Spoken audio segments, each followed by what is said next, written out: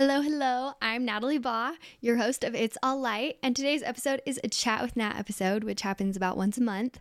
And I'm so excited today because in all the episodes prior to this one, there's been little hints of, oh, I've just learned that in my 7 Habits seminar, and I want to just give an overview of Stephen Covey's 7 Habits for Highly Effective People, because these are things that have really started to change my life and things I want to focus on. And if you've read the book, this will be a great refresher.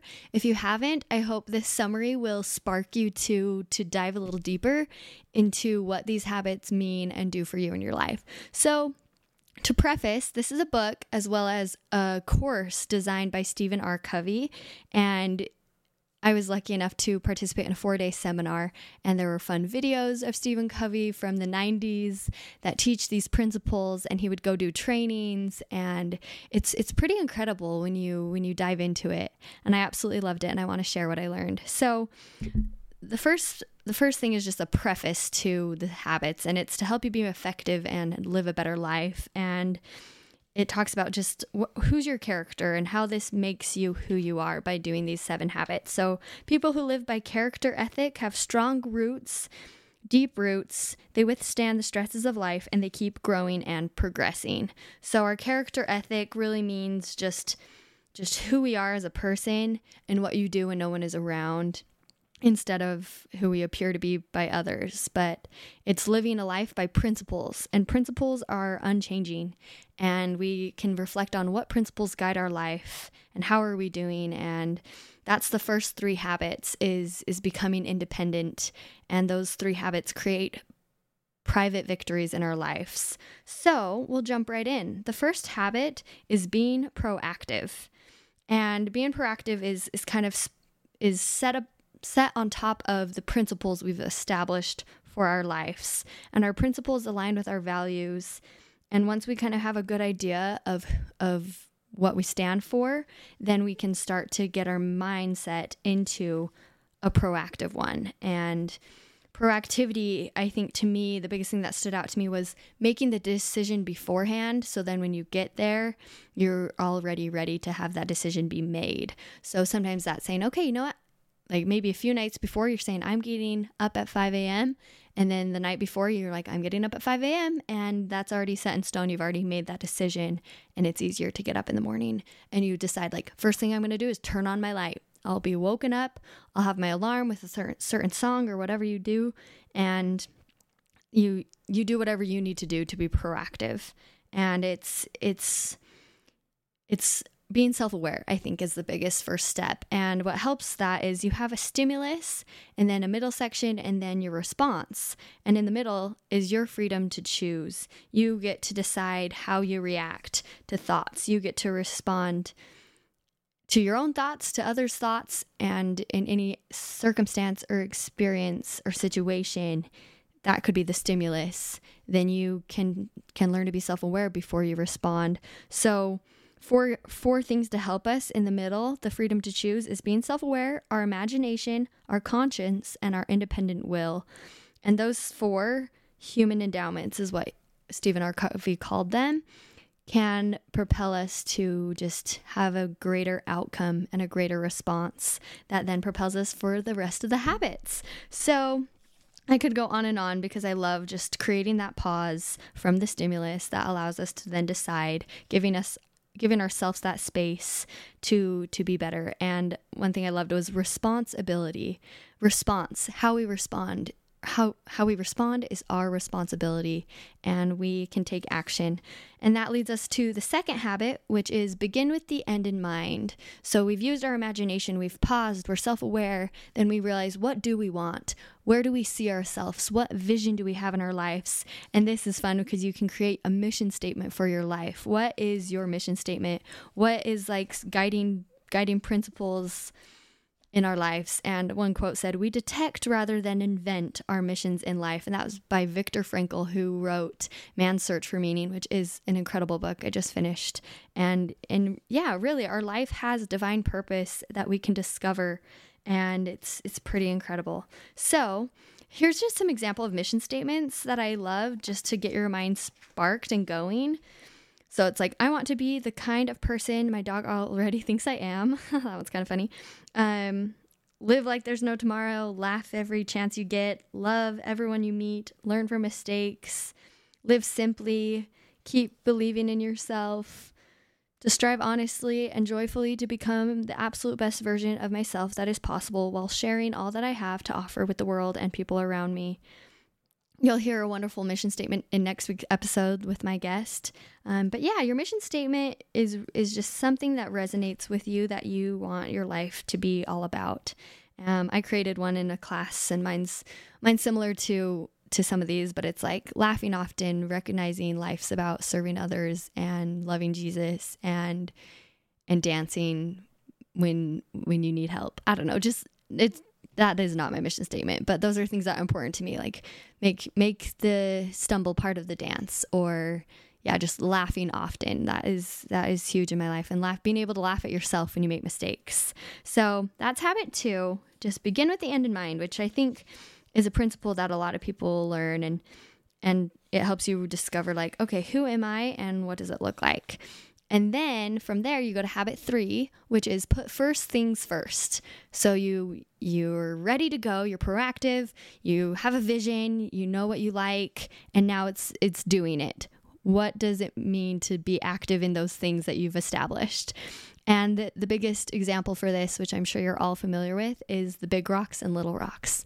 There's a jar filled with all these little rocks, and then you have big rocks sitting outside that maybe one's vacation, family, friends, vacation, work, church responsibility, spirituality, and you have to fit those big rocks into this jar that's already full of all these little rocks, and you have to pick and choose, and you're not sure which ones are more important, and you don't fit them all in. So then you have a new jar, and you put the big rocks in first, and then you fill in all the little rocks. So what are your big rocks? What is important to you, and what do you want to not let get in the way of those big rocks?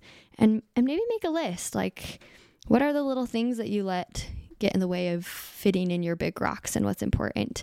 There's also this quadrant you can look up, Stephen Covey quadrant, and there's importance and urgency, non-importance and non-urgent. And there's those 4 quadrants that can help you kind of prioritize the things in your lives. And this helps great in a work setting as well. So with those 3 habits, it helps create those private victories, which then set you up for having public victories and being able to focus on others.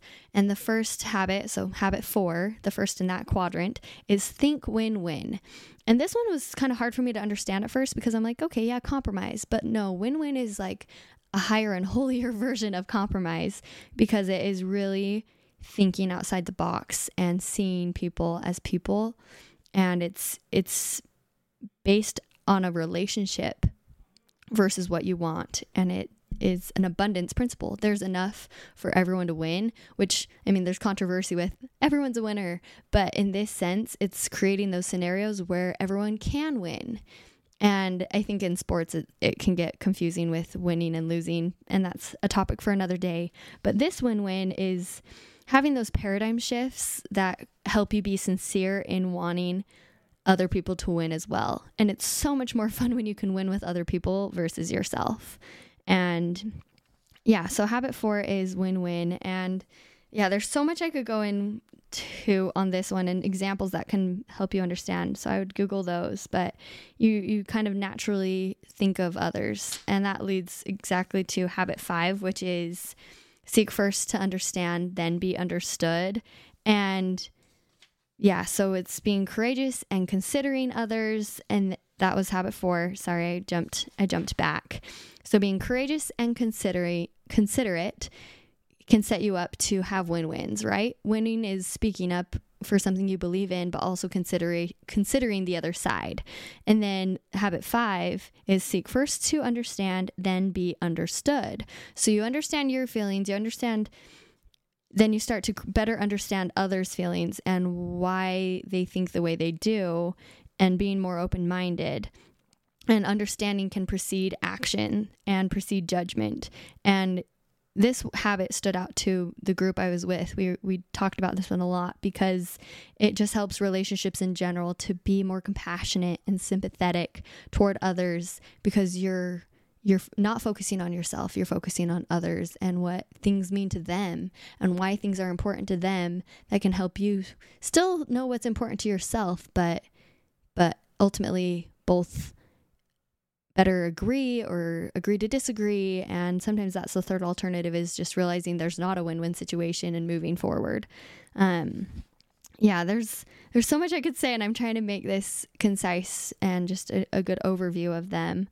But yeah, seeking first to understand can help us truly understand ourselves in a way too, because we'll be more open to what resonates with us and realize we're not always right, and we can still bring our ideas to a table and hear other people's ideas and create an even greater idea than both of you could have done on your own. And I think that's the power of win-win and the power of connection.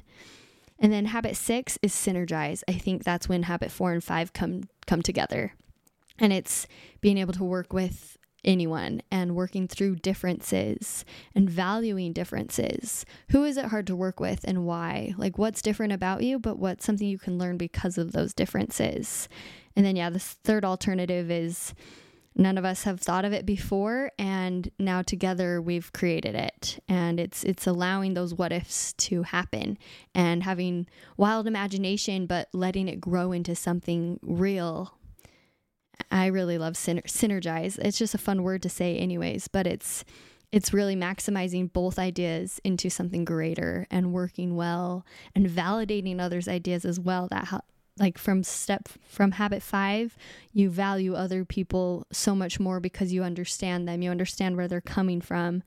And when you start to see the other side, you can help other people feel validated. You can feel validated yourself as you have that courage to speak up and to share. So that's habit 6.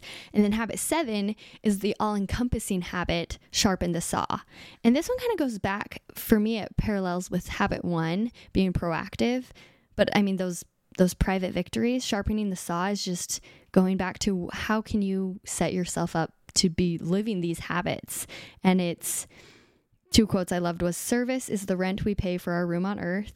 Reading is to the mind as exercise is to the body. So this one's more meditative and getting to our roots and being grounded and continuing to work on ourselves. If there was a great example, and I know many people have felt this in their lives before, but it's like you could have a day where instead of getting up early, you sleep through your alarm, and then you run out of time, you don't eat breakfast, and then you're off to work and you're grumpy because you're hungry, and then you make a snarky comment because you're tired, and there's all these things that don't set you up for success, and you don't apologize to your significant other for something that went wrong, and you've made all these decisions, and sometimes it's all spurred because you didn't get up when you wanted to, and you're not living the best life. You're not being responsible for what you want your life to look like. So sharpening the saw is getting back to those key core principles and values in your life and say, no, it is important. If I wake up early,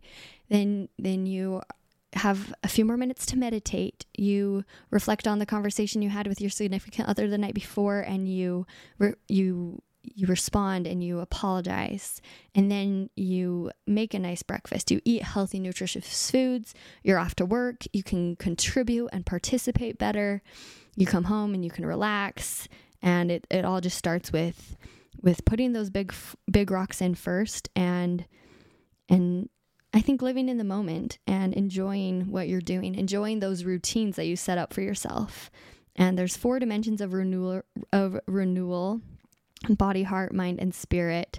And thinking about all those areas in your life and what fills your cup, and how do you get those in your life, and how can you make those important. I think habit 7 was also another big key takeaway for many people, because they're like, if I want to accomplish any of these habits, I need to be sharpening my saw. And everyone knows that example of if your saw is not sharp, you're not going to be able to cut down the tree.